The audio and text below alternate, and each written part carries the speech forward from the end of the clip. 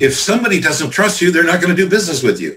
I mean, we've all heard that thing about we do business with people we know, like, and trust. But the reality is, if you don't get to trust, you don't get to a customer.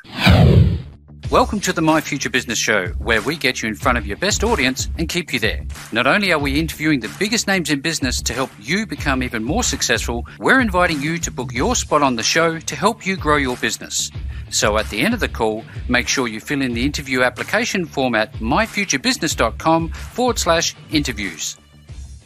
Hi and welcome back to the My Future Business Show. It's Rick Nusky. I'm your host. It's wonderful to have you with us, and I hope you are doing well no matter where you are in this big, wide, wonderful world of ours. And thank you so very much for supporting the show, because it's making all of the difference, knowing that it is making a difference for you. Now, speaking about making a difference, I'm on the line with Master Consultant Marketer Jerry Fletcher. Welcome to the show, Jerry. Thank you so much. Appreciate being here. Now, you and I just touched on the fact that we haven't had too many conversations on the show to do with consultant marketing, and we're going to obviously explore that, Jerry. But I guess the best place that I always like to start off is not in the business space. It's more about the person behind the business, because at the end of the day, that's what runs businesses, isn't it? Yeah, it sure is. Well, look, with that being said, I'd love to start by knowing where you are. Where are you located? Well, most often I tell people that I'm located just south of Portland, Oregon, in the United States, where the sidewalk runs out. So I wonder, given that the sidewalk runs out, Jerry, is there any major landmarks that anybody might be familiar with there? Well, I live in a place called Charbonneau, which is just south of the river, south of a little town called Wilsonville. Right. It's actually, if you imagine a gated community without gates, that's sort of what we have here. Fantastic. When you're relaxing, Jerry, do you have much that you're interested in? What's your thing? What do you like to do? Well, I used to like going out and hiking and walking and getting about, but COVID's kind of shut that down. Oh yes. I've become much of a homebody. So these days it's what can we whip up in the kitchen that we've never done before? Oh, you know? So you found a new thing, are you very good at cooking? Let's put it this way. You just open the refrigerator door and you say, can you fix anything from what's in there? And I guarantee I will fix something. You may not like it, but I'll fix it. You sound like me through and through. I wonder, do you follow any sports? Oh, I'm an American football fan. I because I've spoken on three continents, I've learned the difference between saying football and American football. Oh yes, there is certainly a difference.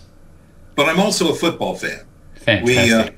We have a couple of marvelous professional teams here in Portland. They're so marvelous you can't get tickets to them. Wow. Oh, yeah. Well, you touched on something that we're all experiencing and enduring, I guess you'd call it now, with the pandemic. I'd love to talk about how that's affecting business and in terms of, I guess, the way that you deliver your services and the technology that you might be using and all of that sort of wonderful stuff later in the call if we might. But what did you enjoy doing the most when you were growing up, Jerry? Oh, growing up. And there's a good reason for asking. I did like to play golf, and I still would like to play golf, but I've got two bad knees. So basically for me, I just can't do it anymore. I mean, as a professional speaker, walking through airports is sort of like the Bataan Death March for me. I can imagine. Are you doing much, given the COVID situation, I guess you're fairly well static in one location at the moment? Well, pretty much in my office. I live in a condo, and I've taken the second bedroom as an office. And when we didn't have really tight restrictions here for a while, so I still would have clients in and have meetings here, and I would also go out to clients to meet. So that wasn't too much of a problem.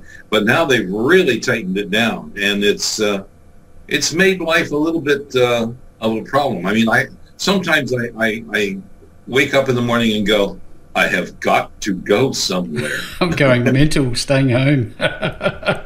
I ask about, growing up, because sometimes we find that, we are inspired as children and we get a direction very early on. Would you say that was fair for you? Not really. I was always a good student, Mm-hmm. and I enjoyed drawing and graphics and that sort of thing. Mm-hmm. So I actually have a degree as in advertising design, but I've never worked as a designer because I always was more intrigued with the marketing side of the business. So I've been an advertising guy, oh golly, since about 1960. In fact, if I don't know if in Australia folks saw the program Mad Men, but I was in New York during that era, Mm-hmm. and I can tell you it was true. It was that program true. was accurate. When art imitates reality. Oh yes. Now, I wonder, the focus of today's call, Jerry, is obviously sharing your insights and experiences, your wealth of knowledge that is needed to build a business that thrives in many different elements. And I know that you had a path at a certain stage, and then you were a part of something in Portland that you were fired from. Could you tell us about that and how that led to your consulting firm, Z-Axis? Oh, it was pretty straightforward. I was out having lunch and then doing some shopping, and got a text to come to a board of directors meeting, which I hadn't expected. So I walked in the door, and essentially they fired me. We basically, my board and I, agreed to disagree. This was the board that I very carefully nurtured and brought along as we did a full corporate buyout of the agency, Mm-hmm. so that all the employees were stockholders, which was fine. It wasn't really a big problem because I'd been through a very long year that year, and so I said, okay, fine. That works. And so I packed my desk, and I was out of there by the following Monday, and I was looking for something to do, as we all do. Yep. And because I had a daughter in high school, didn't want to move, I said, okay, fine. I'm going to start a consulting, marketing consulting operation, and let's see, how can I possibly do that? Well, that leap of faith occurred in the middle of the night right after I, suffered this "we don't need you anymore" thing. And I said, okay, fine. So I sent a letter out to just 60 of my closest friends in the Advertising Golf Association. Mm-hmm. And I told them what I was going to do. And out of those 60 letters, 2 of them came back and said, good luck. 2 of them said, hey, would you like to work with somebody? Here's somebody I think you might want to work with, good referrals. Yep. And 2 came back with, we've got this thing that needs doing. Can you do this for us? Ah. That was in 1990. And you never looked back? Never looked back. Now, I think it's important because this is a very different approach to marketing. It's not marketing in the general sense of the word. It's marketing for consultants. Now, can you explain to us, for the My Future Business audience, what that actually means?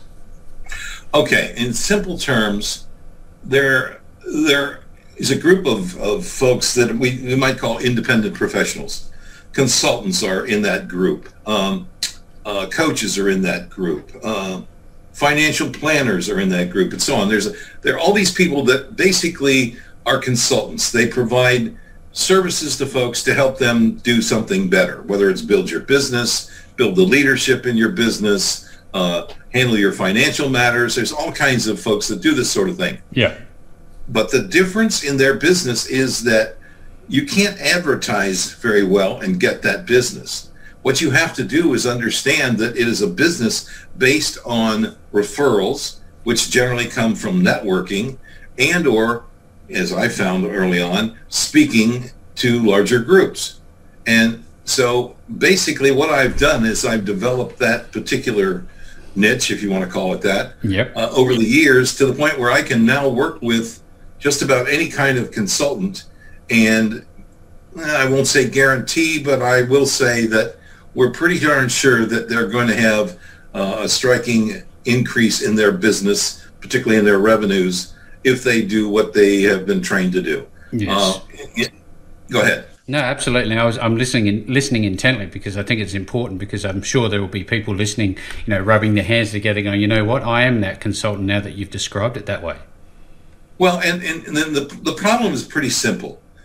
Because you can't use any of the usual media to build your business. You need to find ways to brand yourself. Let's put it that way. Yeah. And what I found is that trust is the shortcut to brand.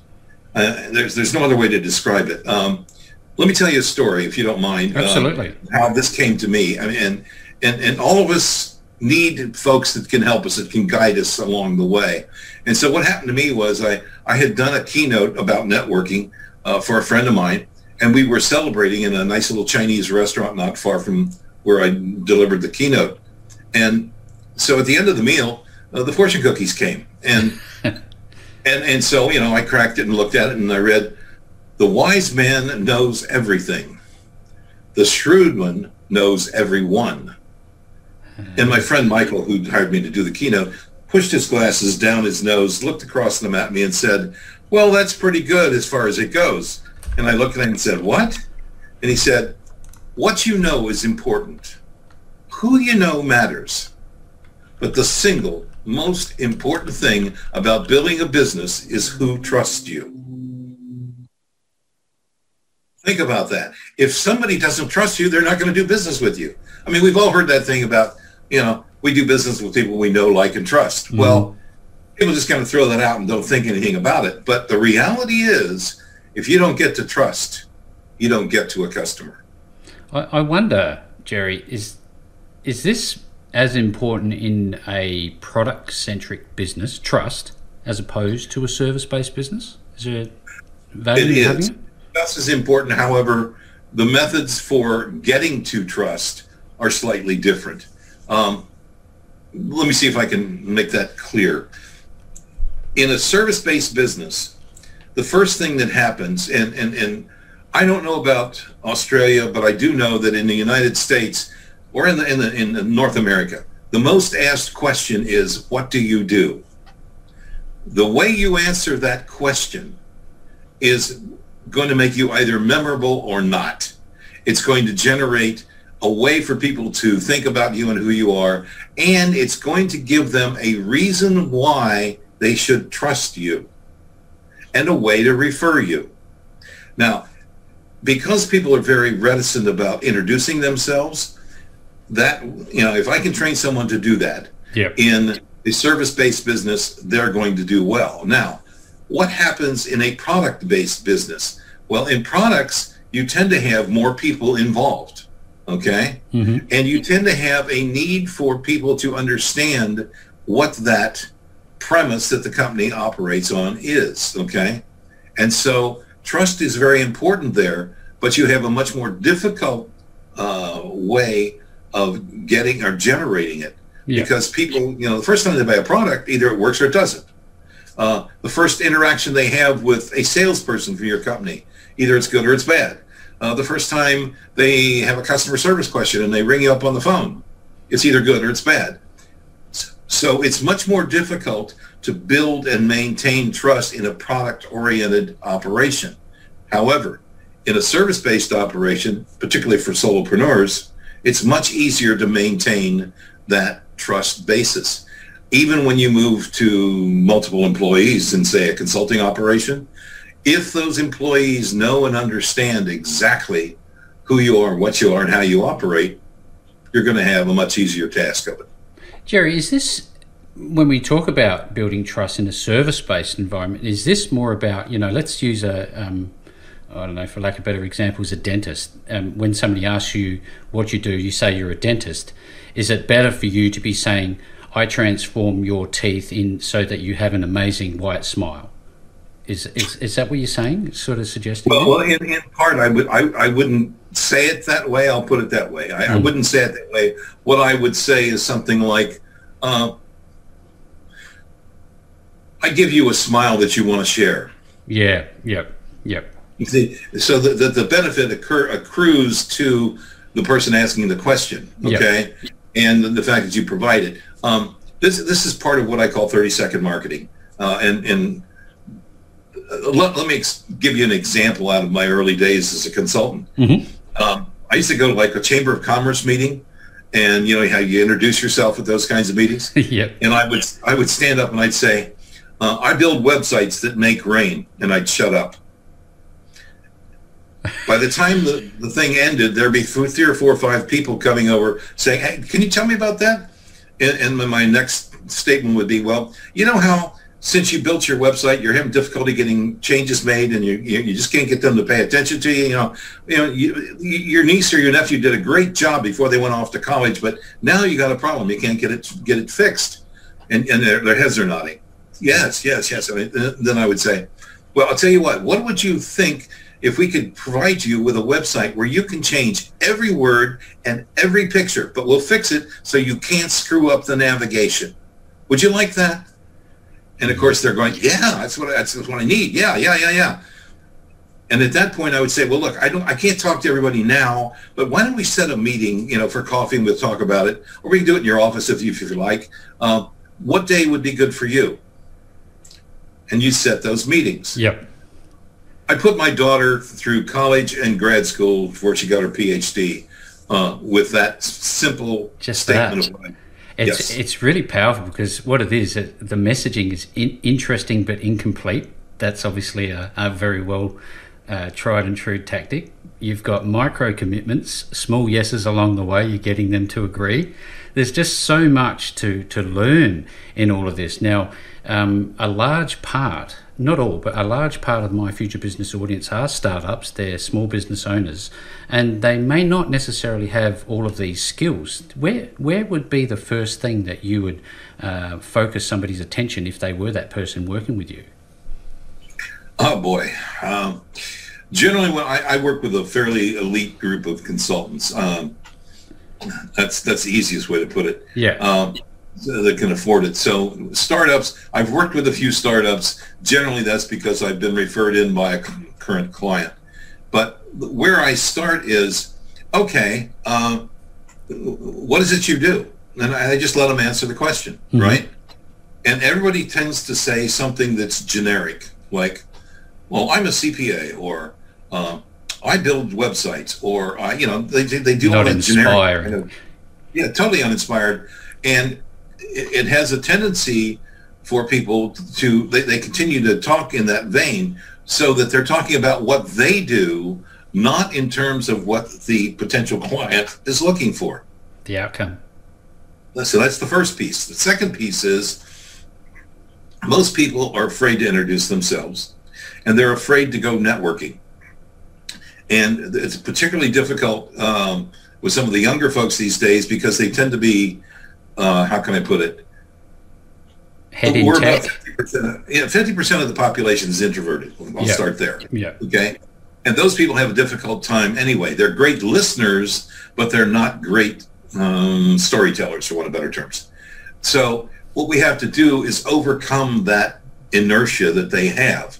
And the easiest way to do that is to help them figure out, how can I describe what I do in terms that tell the customer what it does for them? Now, there are multiple ways to do it. There are 3 that I teach, and the one that's probably the most interesting is what I call the startling explanation. For instance, I was doing a workshop one time, and a lady came to me before it started, and she said, would it be okay if I describe myself this way when you're having people introduce themselves? I said, oh, no, that would be fine.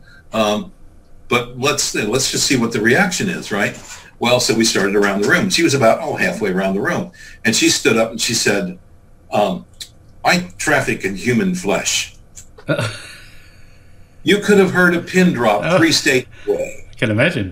It's incredible. I said, okay, please go on and tell them what you mean by that.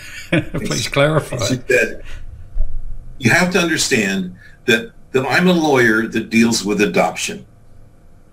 And I use that term only when I need to get somebody really startled. And I said, so like when? And she said, it's really great at cocktail parties. Okay. Later on, after we finished the session, she was sort of hanging back, and she tapped me on the shoulder, and I said, what's up? And she said, you'll love this. And I said, what's that? She said, 2 people came up to me and asked me for my help because of that introduction today. we want to hear or have a conversation with people. Yeah. Not hear a commercial. So the first thing that I try to get people to understand is you can have a conversation. That's all you're really going to do. Mm-hmm. You're going to talk to someone and you're going to try to tell them how you can help them. Okay? But more importantly, because I know you don't like to be outgoing that much, the first question you're going to ask is, what do you do? And you're going to listen. And you're going to be able to identify whether you can help that person or not. Yeah. Because you may have asked along the way, what's the biggest problem that you're having, right? So the key is having a conversation, not doing a commercial. And as soon as you take things and put them in that realm, people start to relax. It's like, oh, I can do that, okay? Yeah. And once they have a little time to rehearse those very quick statements, the hook, I build websites that make rain, okay? Mm-hmm. Okay. The hold, which is, you know how, and you describe the problem that most people that you can help have, okay? And then, well, what we do is, and you describe how you solve that problem. And then the last piece, which depends on where you're at, okay? Because if I'm in a situation where I've got 3, 4, 5 people vying to get my attention and I need to sit down with them and talk to them, I'll just try to get a next time that we can get together. But if I'm in a situation where it's one-on-one, or I'm having to explain how this whole thing works, then what I'll do is I'll tell a story about how it's worked for some client that I've had. I mean, I'll give you for instance. One of my clients is a very high-end consultant who does leadership work inside companies. Mm-hmm. This is a guy who's run 6 Fortune 500 companies. I mean, he knows what he's doing. Yeah. He's a heavy hitter. And when I first said to him, I said, we've got to find a way to describe you. And he said, well, yeah, but I am not so sure. And I said, look, we'll just look at the testimonials you have already and see what's in there. And we started looking. And as we looked, we found that there was this kind of resounding thing that was there all the time, that he would help people clarify what they're doing and where they're going. And then as we were going through these testimonials, one of them just sort of leapt off the page. And what it was a fellow had said, working with you is like driving in the fog. I don't know where the end is going to be, but I know we're going to get there. And so I said, okay, what if we call you the defogger? And he looked at me and said, you're nuts. I went, okay, well, maybe I am. Well, we started calling him the business defogger. And that went along fairly well. But then because I do his testimonials, I interview people on video and so on for his testimonials. Mm-hmm. The thing that we kept hearing was, I hired him because I knew he could get us to clarity. But even more important, he gets us there fast. Yeah. Fast. Kept coming. So I said, okay, let's change your basic signature line to the business defogger and accelerator. And he said, you are absolutely nuts.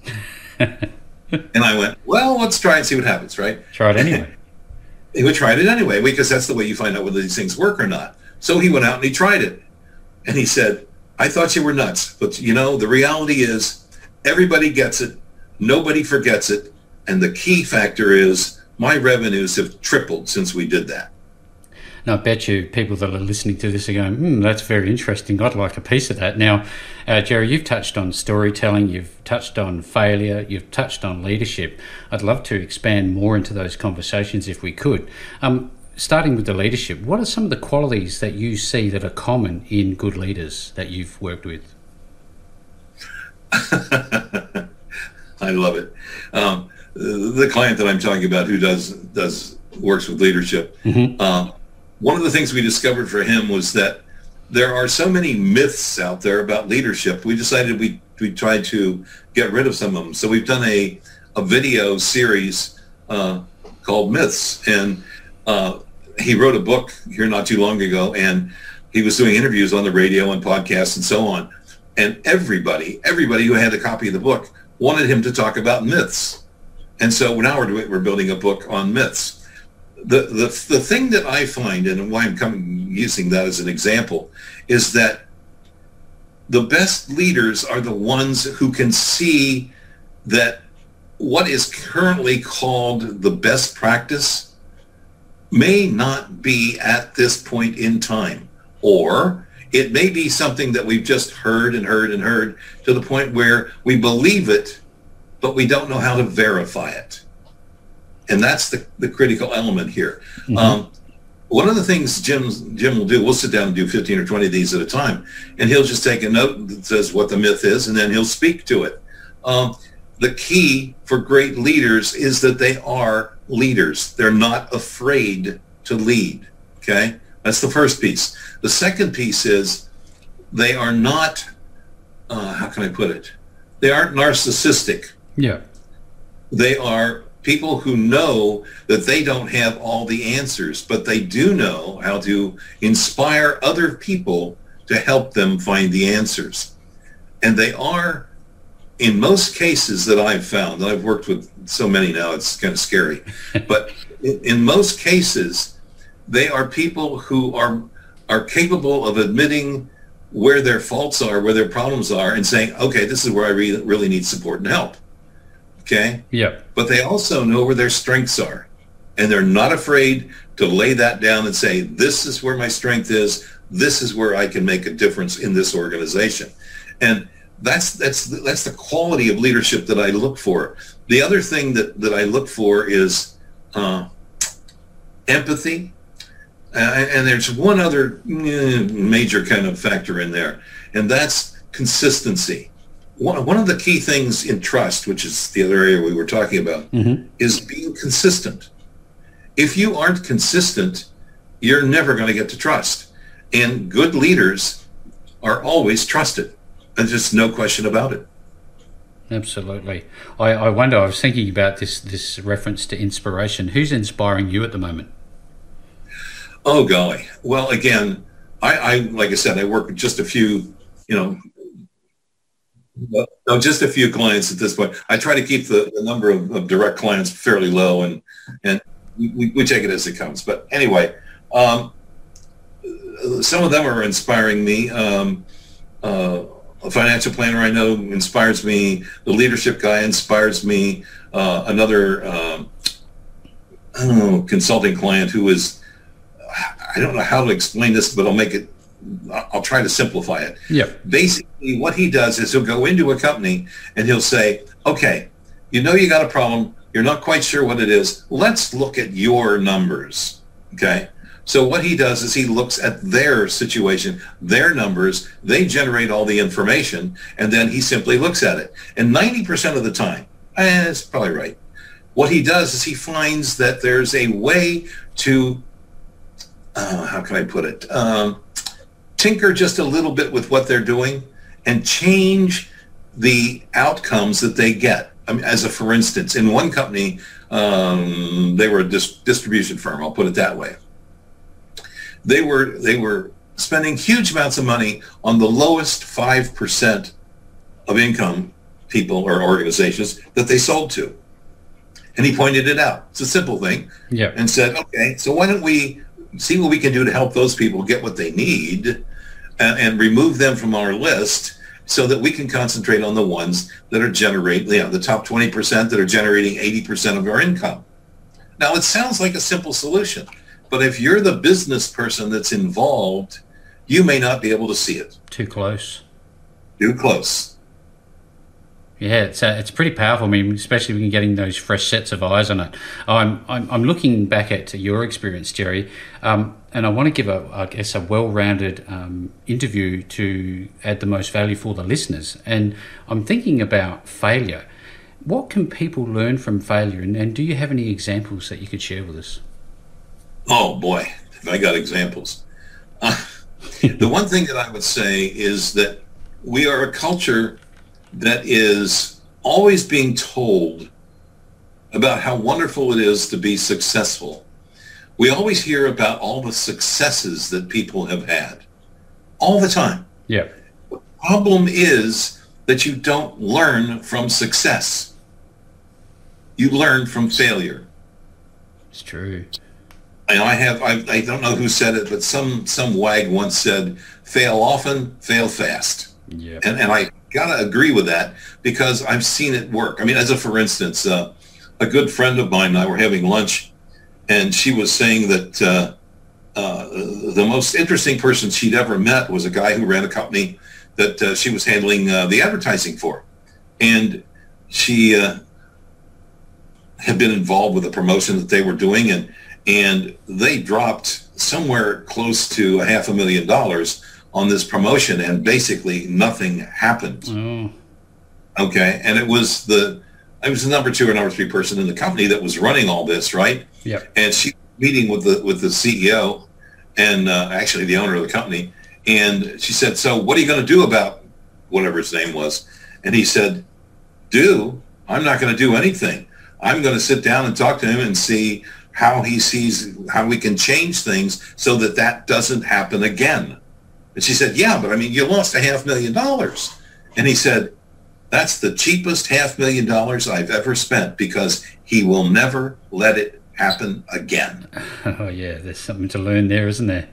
Oh, let me tell you. Yeah. I have an interest in talking a little bit about your speaking. How did that come about for you, and was it natural for you to become a speaker in front of lots of people? Well, okay, when you're the new business guy for a business-to-business advertising agency, you tend to speak a lot anyway. Yeah. You're always doing pitches, and you're always, I was always volunteering for the local, marketing association and so on. So I was doing quite a bit of that. So when I got into consulting, I did a lot of things right up front, trying to learn what would work and how it was different from a lot of other things. And one of the things I did was I saw an article about a woman who'd written a book who lived in the same community I did. And so I picked up the phone and I called her and I said, "Hey, can we get together?" And she said, "Sure." And so we were chatting, and I said, so what do you do to try to build business? And she said, "Well, there's a number of things." She said, "Writing a book is a good thing. You can, that gets you a lot of attention." She said, "But you have to promote it on and on and on. Don't expect to make money on it. It's sort of like having an oversized business card." I went, "Okay, I understand that." Mm-hmm. And she said, "Knowing and understanding how to get a book put together is an important thing." Well, because of her suggestion, I wound up becoming the secretary for the Northwest Association of Book Publishers, which was an organization that trained people on how to, self-publish. Yep. Now, the other thing that she said you ought to do is you ought to look into speaking. And as a matter of fact, let me introduce you to a group that you might be interested in. I went, "Okay, fine." And so we have a nice, very expensive club here called the Multnomah Club, which is a workout facility and a few other things, great meeting rooms and so on. Anyway, so there was a meeting being held there, so I went. In the room were like 6 people, maybe 8, and they were talking about speaking and what it did for them and so on.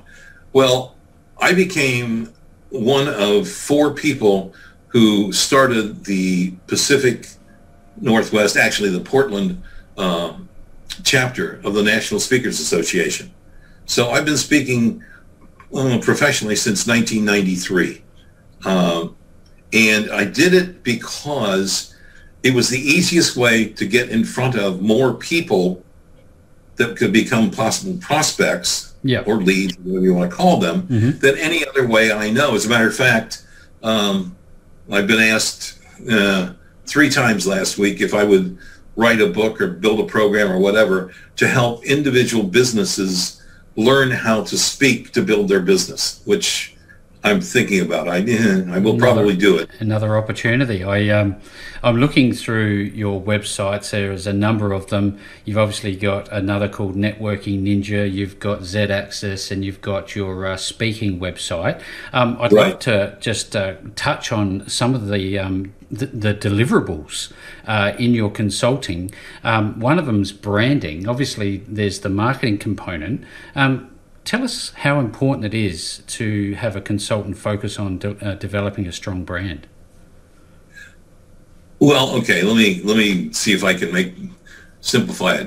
We're talking about a very complex process, but in simple terms, brand, as I said earlier, is an expression of trust. Yep. Okay? And if you think about it, there are basically 4 stepping stones to a successful business. The first of those is memorable. You have to be memorable. That's where it all starts. Okay? So that idea of having a way to describe what you do that people will remember, that's the first piece of it, because brand cannot be, how can I put it? You can't control it. You cannot control brand. All you can do is influence it. And the time when you can influence it most is when you're being introduced or when you're first meeting someone, okay? So you have to have something that's memorable there in the first place. Then once you begin to get a chance to work with somebody or just to become better known by them, you have to become unforgettable. And that means you have to go past that first statement to someone who has a unique differentiation about yourself, your product, your service, whatever it may be. Okay? Yeah. And then once you get the business, you need to become indispensable. You need to be the person that they go to for that kind of information and material. You need to be the company they buy that kind of product from. You need to be and where I grew up in a town that was a Chevy town. The next town over was a Ford town.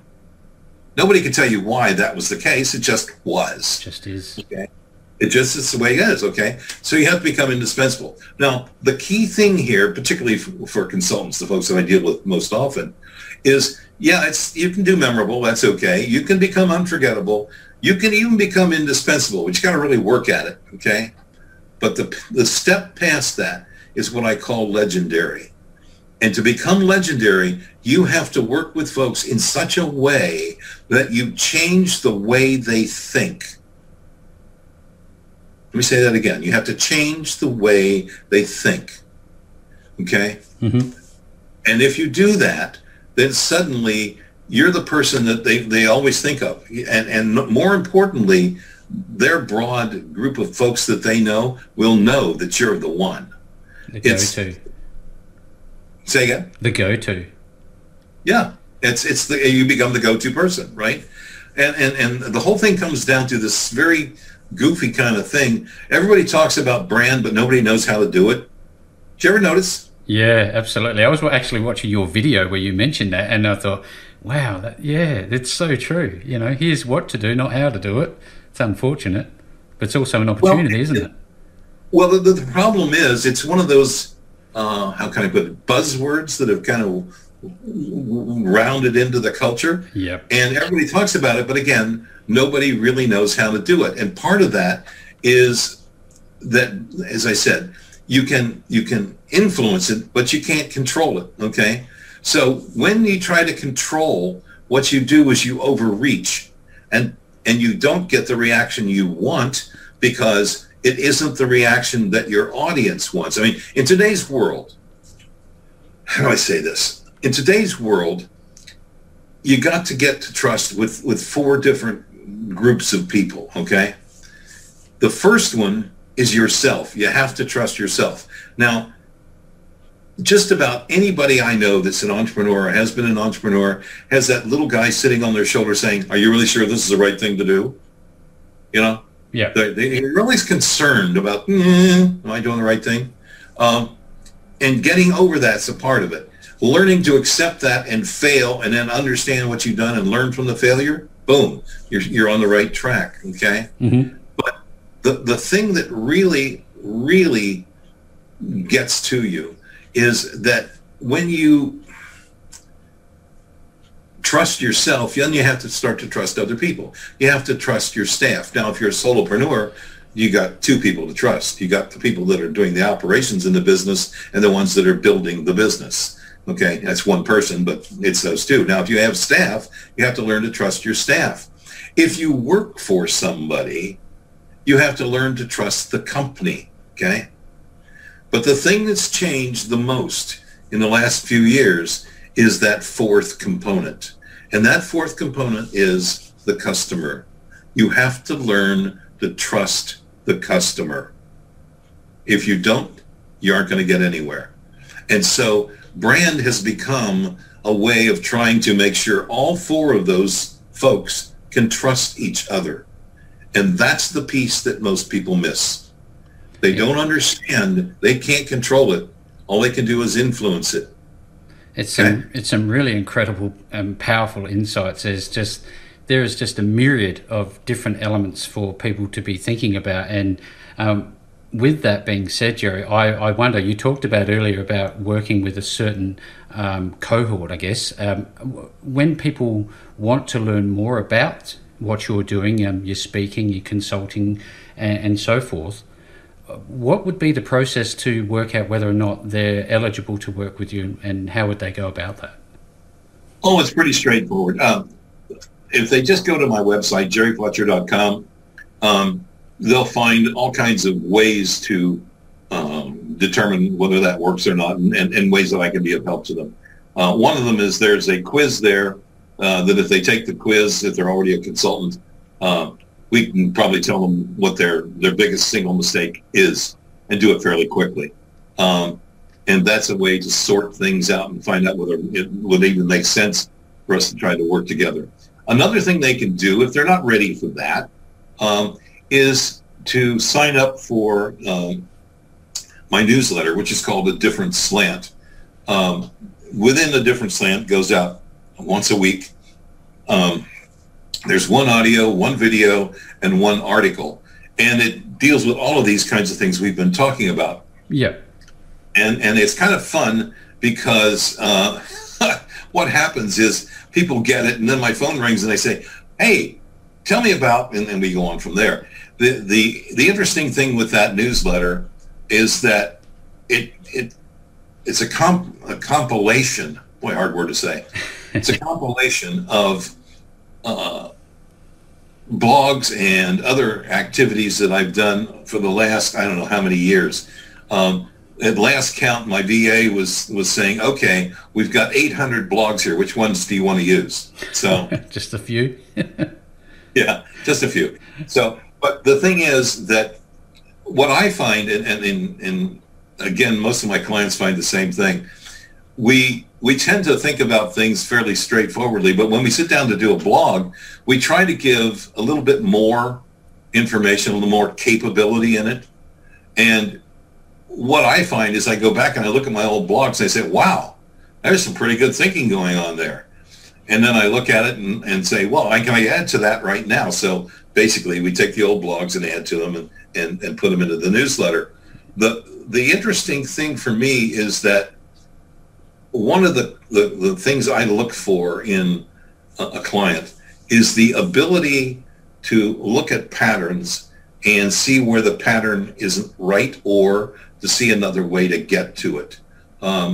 If you want to get involved, you want to build your business, the thing you have to do is stop looking at it as if you already had all the answers. You have to look at it from a standpoint of, how can we do this? I was in a meeting earlier today, a Zoom meeting, I guess that's the way to put it, with a group of people that were all speakers. And one of the things we were talking about is a simple idea of how you can feed things from one website to another. And all of us were kind of drawing blanks. And the guy that was hosting it turned to me and he said, well, have you had any experience with this? And I said, all I can say is I agree with what you've already said. But for the most part, trying to do what was being discussed is just going to lead to nightmares, particularly as I know the two people that want to do this are solopreneurs. It's going to just take way too much time. There's got to be an easier solution. Yeah. And he said, okay, guys, I'm going to leave the group for a minute and I'm going to go do a little investigation, see what I can find. Because if we're all in agreement here, there may be a new product in our future. Yeah, absolutely. Again, this has just been such a fantastic overview. Again, we could go a lot deeper, Jerry, as you well know. So whoever's listening to this call and you want to reach out to Jerry and find out more about his services, reach out to him at jerryfletcher.com. I know that you also have a LinkedIn profile that people can go and check out as well. You've got the Networking Ninja website. There are just so many different ways to find Jerry, and as is customary, I will be making sure to make all of the links available to you to get to Jerry underneath this post. No matter where you find the call, you will find a link.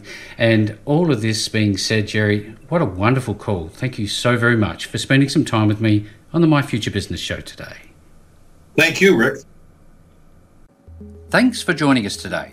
If you enjoyed the call, then make sure to subscribe, leave a comment, share us with your friends, and book your spot on the show at myfuturebusiness.com/interviews. And if you're looking for solutions that will help grow your business, then visit myfuturebusiness.com/shop.